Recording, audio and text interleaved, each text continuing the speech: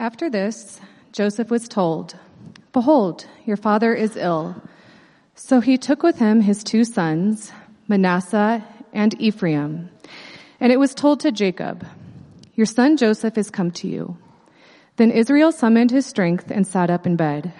And Jacob said to Joseph, "God Almighty appeared to me at Luz in the land of Canaan and blessed me, and said to me, 'Behold, I will make you fruitful and multiply you, and I will make of you a company of peoples, and will give this land to your offspring after you for an everlasting possession.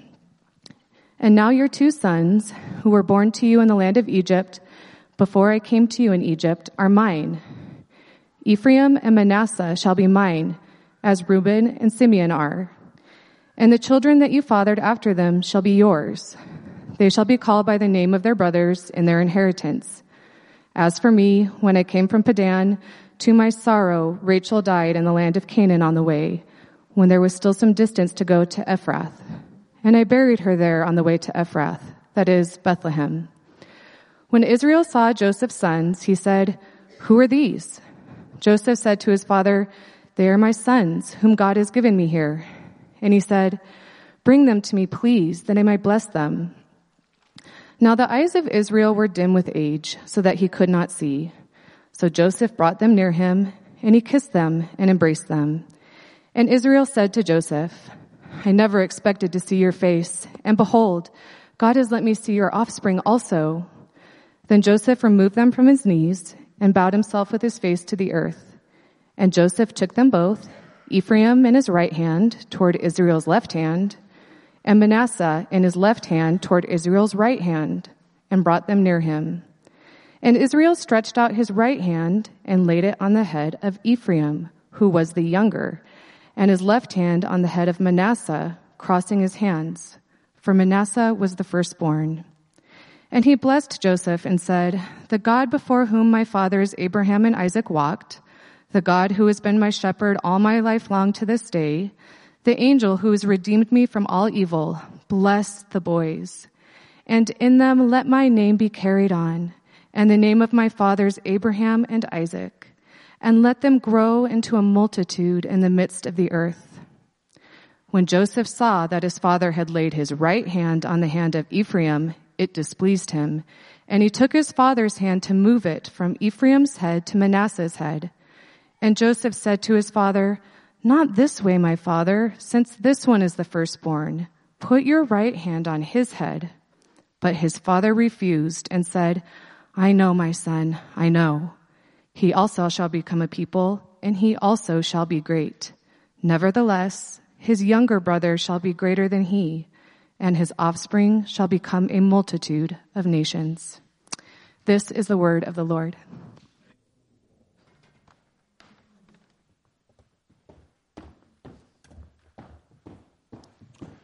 I'm going to ask you to pray with me one more time. Father, we thank you for your word, and we ask that you make it fresh to us. Open our eyes to see Jesus, to see why you have given us these words, why you've written these down for us.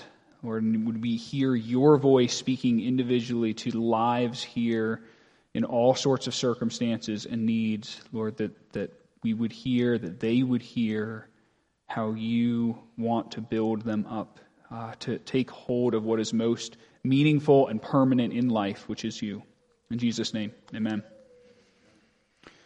So we've been in this series on Jacob that is centered on how, the theme of it is how God redeems and uses flawed people, which is really good news for us, because that's who we are.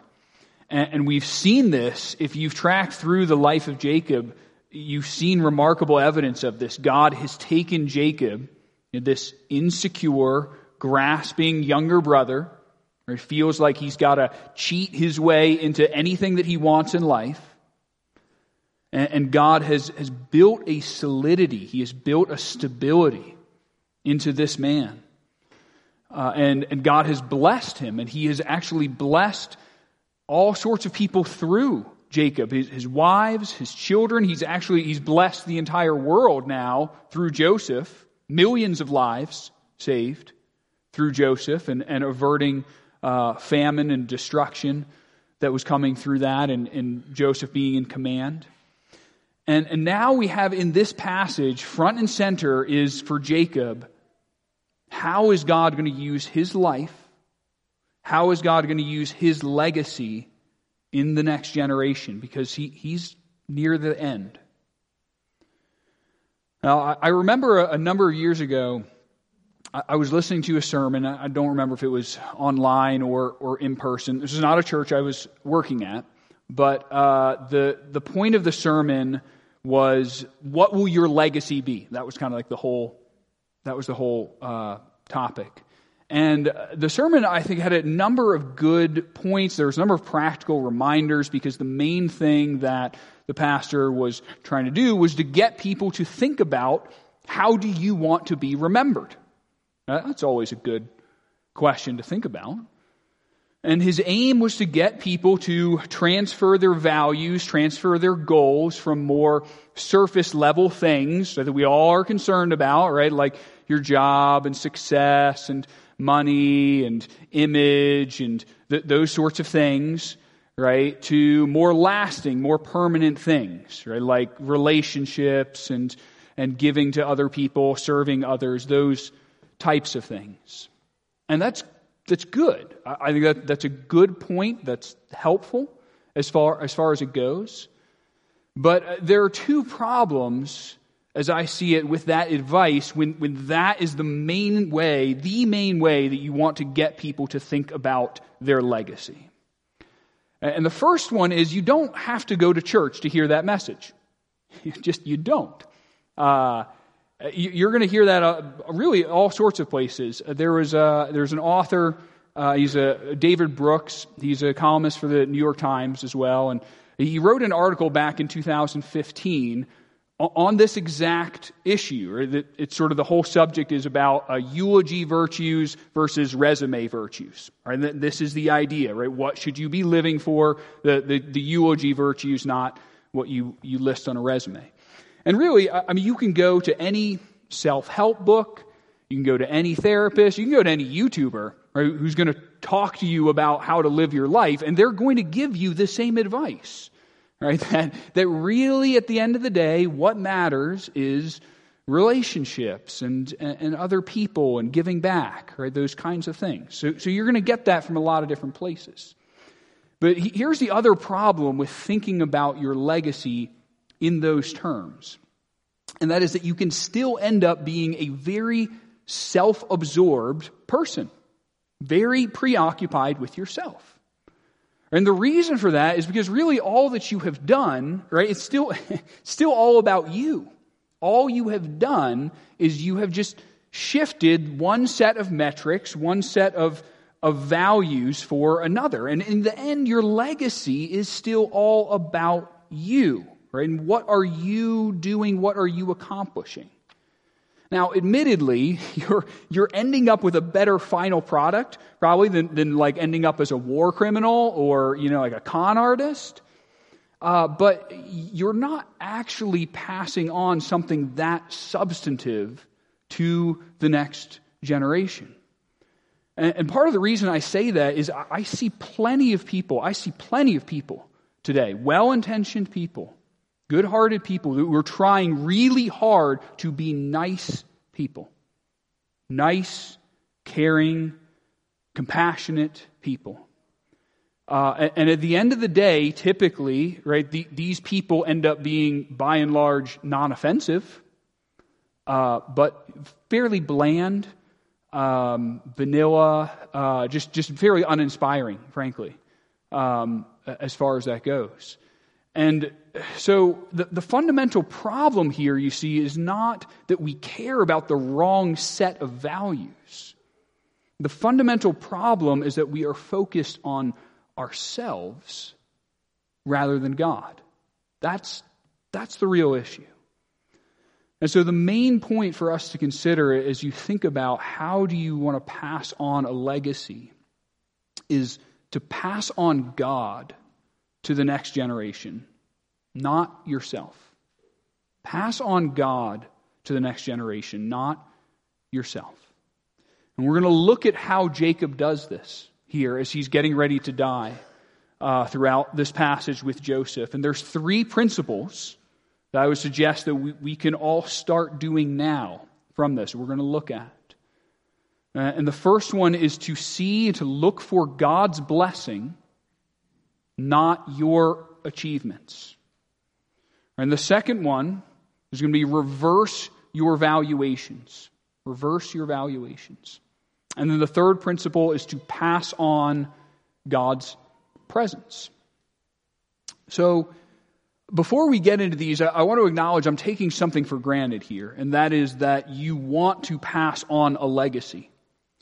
I don't think that's much of a stretch. I think that is human nature. I think that all of us naturally, innately want to do that. We want to pass on something meaningful. But what is not human nature, what doesn't just come naturally, I think is thinking about who are the people, first of all.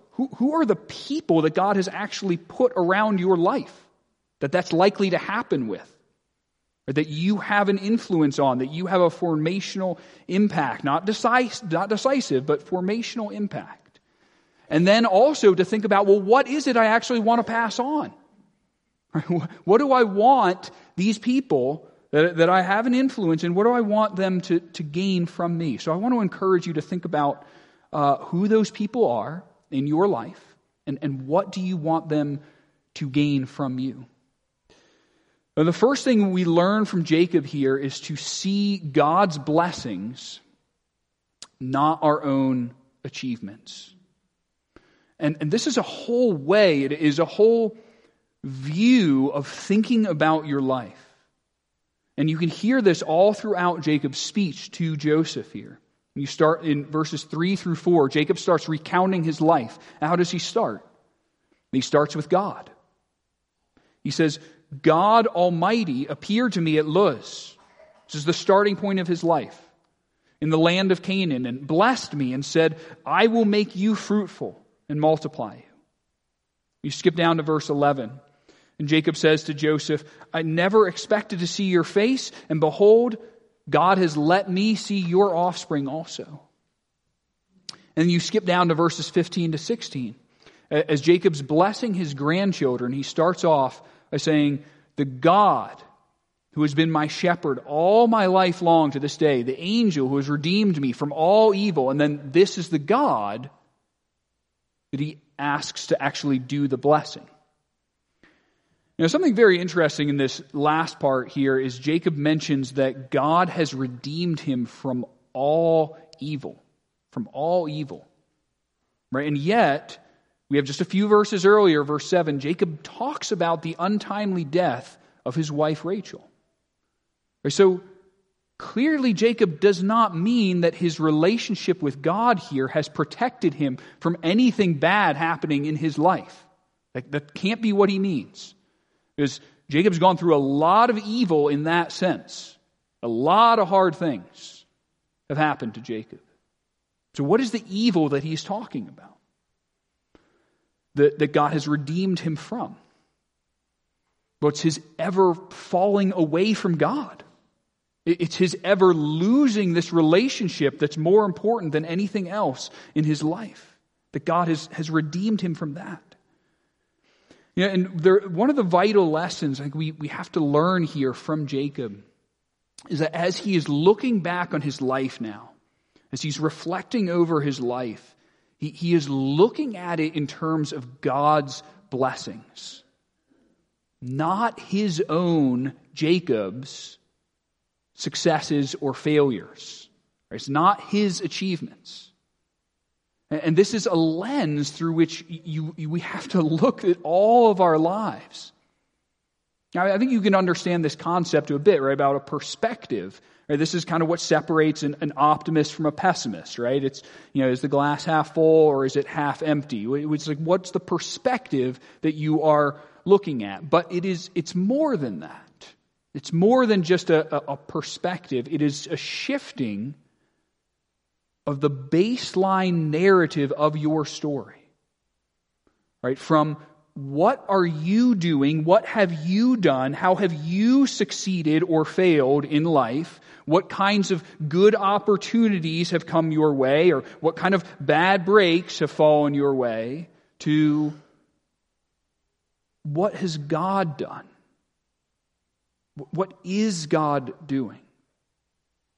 How is He using this challenge? How is He using this blessing to grow me closer to Him?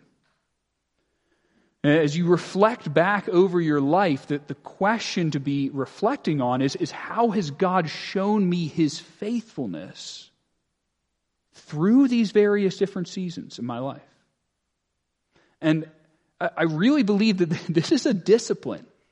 This is something we got to learn how to do. It's not something that comes naturally. It's something that I think that we grow in throughout the Christian life.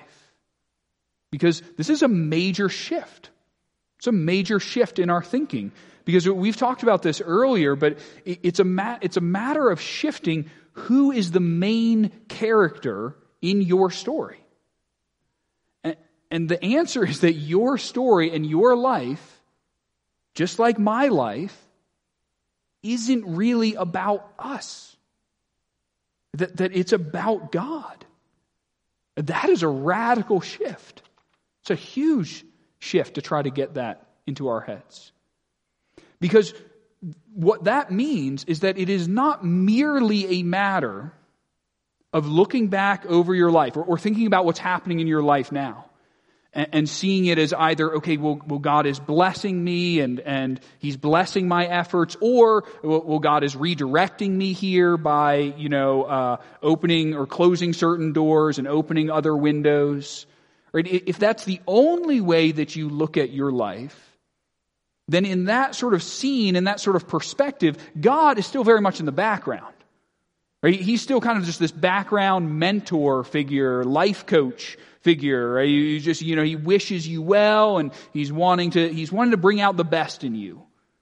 Right? And that's true. That is part of who God is. But that's not the whole picture. There is a much bigger reality at play. And that is that God is redeeming and using your life for His purposes. And this is the gospel.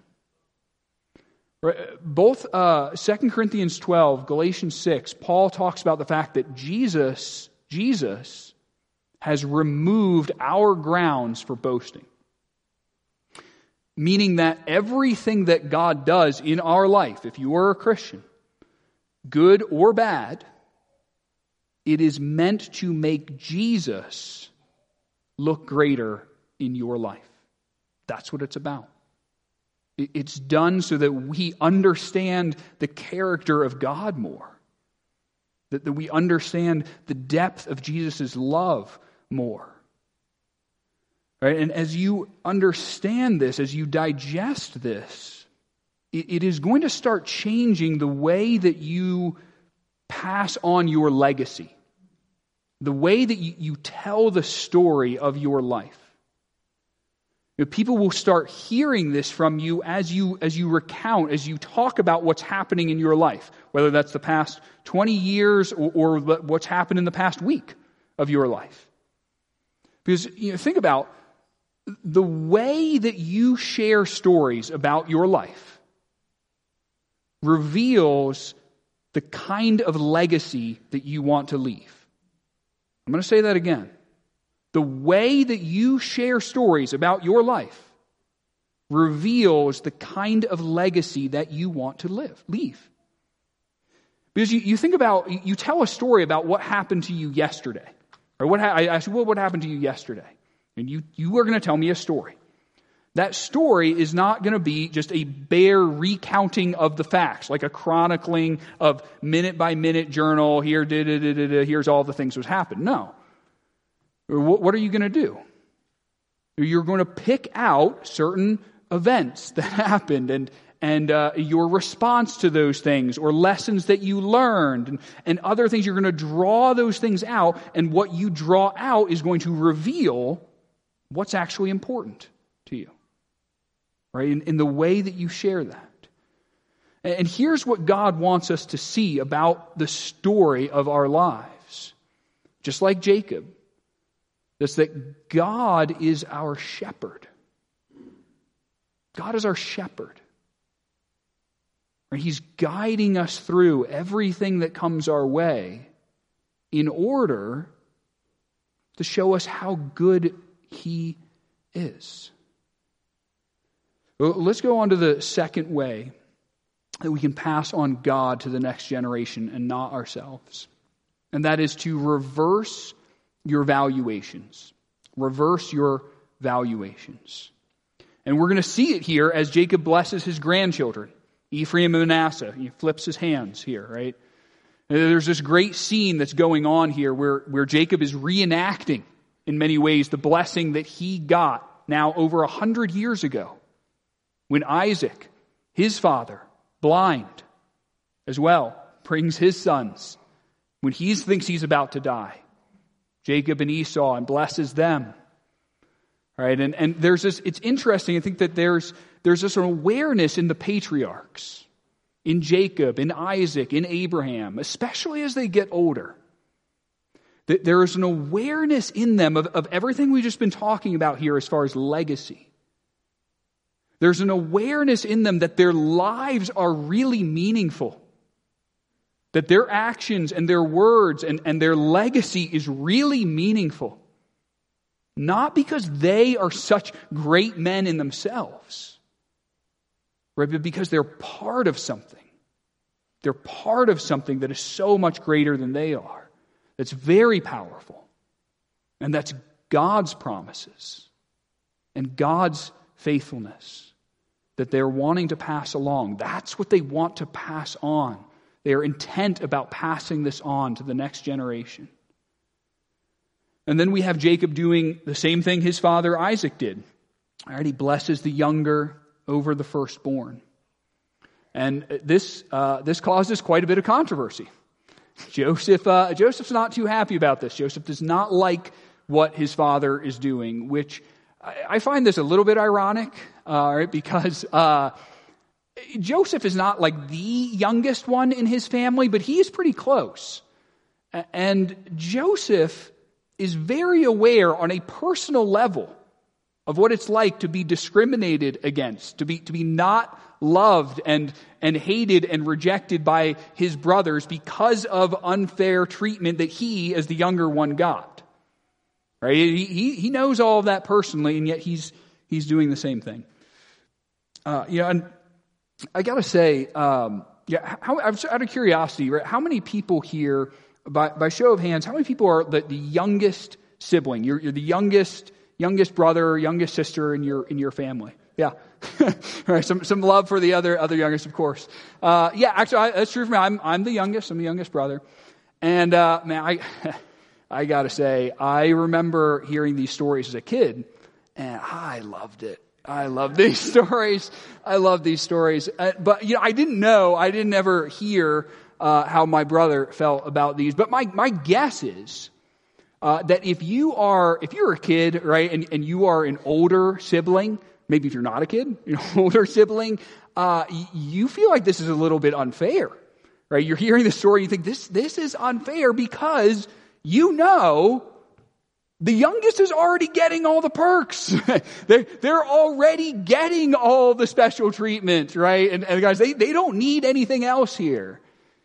All right. And so, I think that we got to understand something that's happening here. And there's a lot of these stories in the Bible. I mean, you think about David, you think about the prodigal son in Jesus' parable. There's a lot of these kinds of examples. But we got to understand something about these kinds of stories, all right? And that it is not about birth order. I hope that's obvious. It's not about birth order. You're not more or less likely to be loved by God based on where you fall in the birth order.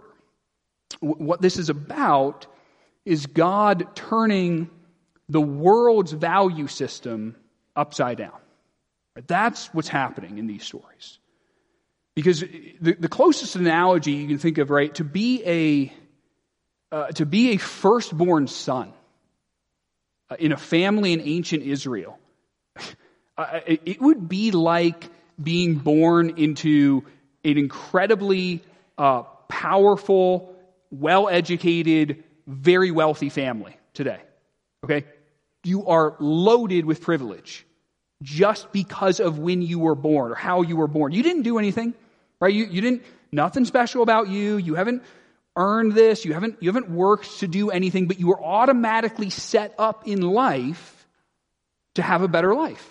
Or you're automatically set up to be more successful or more influential than other people because of your birth.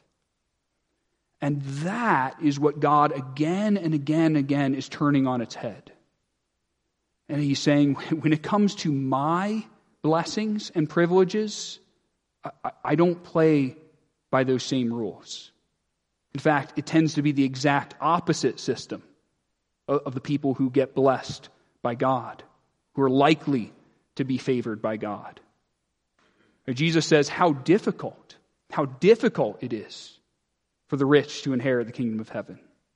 He says that Matthew 5, blessed are the poor, blessed are the meek, blessed are those who mourn, blessed are those who are persecuted. Matthew 19, Jesus talks about it's the ones who are like little children who are going to come into the kingdom of heaven. And he says that many who are first will be last, and last will be first. And you think about why this is the case. Well, who is going to be most likely to receive the good news that you can be saved, that you can be delivered from yourself, that you can be given a new life? It's probably not the people who like the life they have. Probably not the people who are comfortable and successful and privileged. Right? I mean, your odds are going to somebody like that and saying they're just much lower. Or you go to somebody like that and say, hey, you can have infinite just riches of grace in Christ Jesus, but you've got to be willing to give up everything. They're going to look at you, probably say, no, I'm good. I'm actually good. I'm doing pretty well, actually. So that sounds good, but I like my life.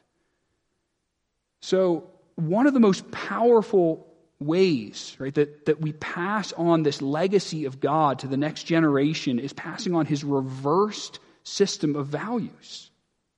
You're just not going to find anything like it in this world, anywhere else. Right? You think about, well, who do you spend your time with? Or who do you decide is worth your effort? That's worth becoming friends with, that's going to give you the most ROI on your investment of pouring into them. Right? I'm not saying that those are bad questions to ask. Jesus prayed for and then chose 12 disciples. Only 12.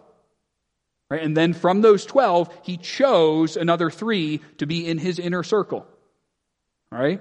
And Jesus loved and hung out with, was friends with, enjoyed plenty of rich and powerful and privileged people. He loved them.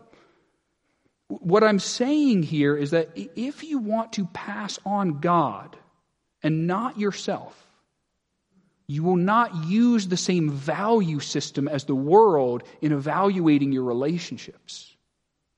You won't rate people, whether consciously or not, in terms of, well, how much is this person going to benefit me? How likely is it that having this person in my circle is going to get me what I want? Right? That is the world's way of doing it. And this brings us to the last point here, which is really just I want to defend the point of making all along, which is that if you want to pass on a great legacy to the next generation, it's passing on God and not ourselves.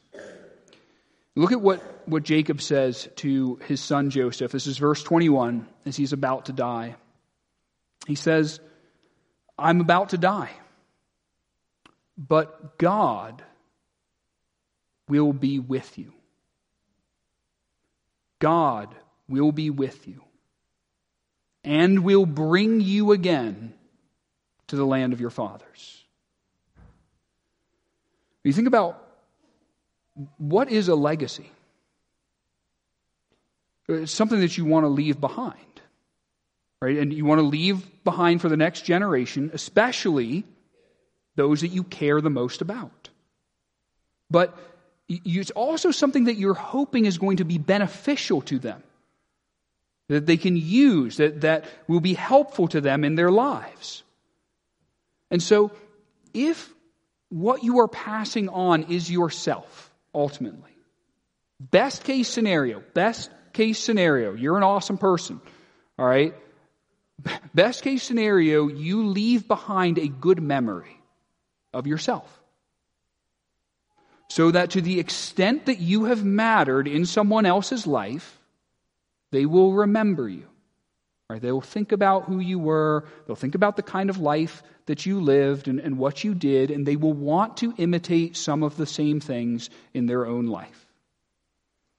And that's something, but it's really pretty small. It's pretty petty when you compare that to passing on God, the living God, a relationship with Jesus. Listen to Jacob's final words again. He says, I am about to die, but God will be with you. With God, you don't just get a fond, warm memory. You don't just get a nice impression that this person left behind. You have the living God. You have this relationship with the creator of the universe who can be with you all the time, that can guide you and walk with you throughout your life, just like he did for Jacob. You get somebody that you can cry out to and talk to and ask for help. You get someone who is much, much better than even a really good father or mother. Because a good father, a good mother, they're trying to help you. They're trying to care for you. They're trying to set you up well in life. But they're not going to do it perfectly. And they're not going to be around forever. And they can't control everything. But God is going to do it perfectly. And he does control everything. And this is why when Jacob blesses his grandchildren in verses 15 to 16, he commits them to God's care. He's asking God to do the blessing. This is what I want to close with. Jacob asks God, verse 16, to carry on Jacob's name in them. Right, the name of Abraham and Isaac and Jacob. What does he mean? What is he asking for? This is his legacy, right? Your name is your legacy. And what he means is that they will carry on Jacob's name as it relates to being in God's promises. Right? That he's asking God to carry on this name, these promises to them.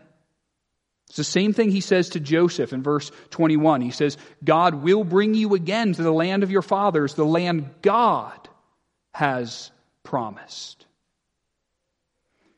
Jacob's legacy to Joseph, his legacy to his grandchildren, it's not based on warm well wishes, best hopes for their lives. It's not even based on what Jacob, has done to set them up well for life. He knows that none of that is going to matter if God isn't with them. Jacob's legacy is based on God's presence and God's faithfulness. That is what he is asking God to carry on. Now, this is a little bit tricky because Jacob has no guarantee that his children or his grandchildren will actually receive this, that they will value this legacy, that they will embrace it, of what it means to be a part of this family, what it means to be connected to God. But you think about it, that's true of any legacy that you want to pass on. You get no guarantee that somebody else will actually receive and value it the way that you think they should. And so there's a challenge here, because you can't force it. But here's what you can know. You can know that as you try to pass on Jesus to the next generation, you are passing on someone that is far greater than anything that we can hope to leave behind. You're passing on someone who has infinite resources and who will always be there. You're passing on someone who is able to save people and help people and bless people far beyond anything that we could ever do, even if we did live forever. So let's pray that this would be what we value as far as what we want to pass on, the legacy we want to hand forward. Let's pray. Lord, we thank you that you do endure. You are faithful. You are the same from generation to generation. And we don't reinvent you. We just take hold of who you are and can lean on who you are. And we pray that as we go through life, you would help us to understand what is going to be most meaningful and valuable to other people. And that it's not going to be us, no matter how good of a job we do in whatever it is, if it's apart from you. Because you are the one that saves and the only one that can save. Thank you for that, and we pray all this in Jesus' name. Amen.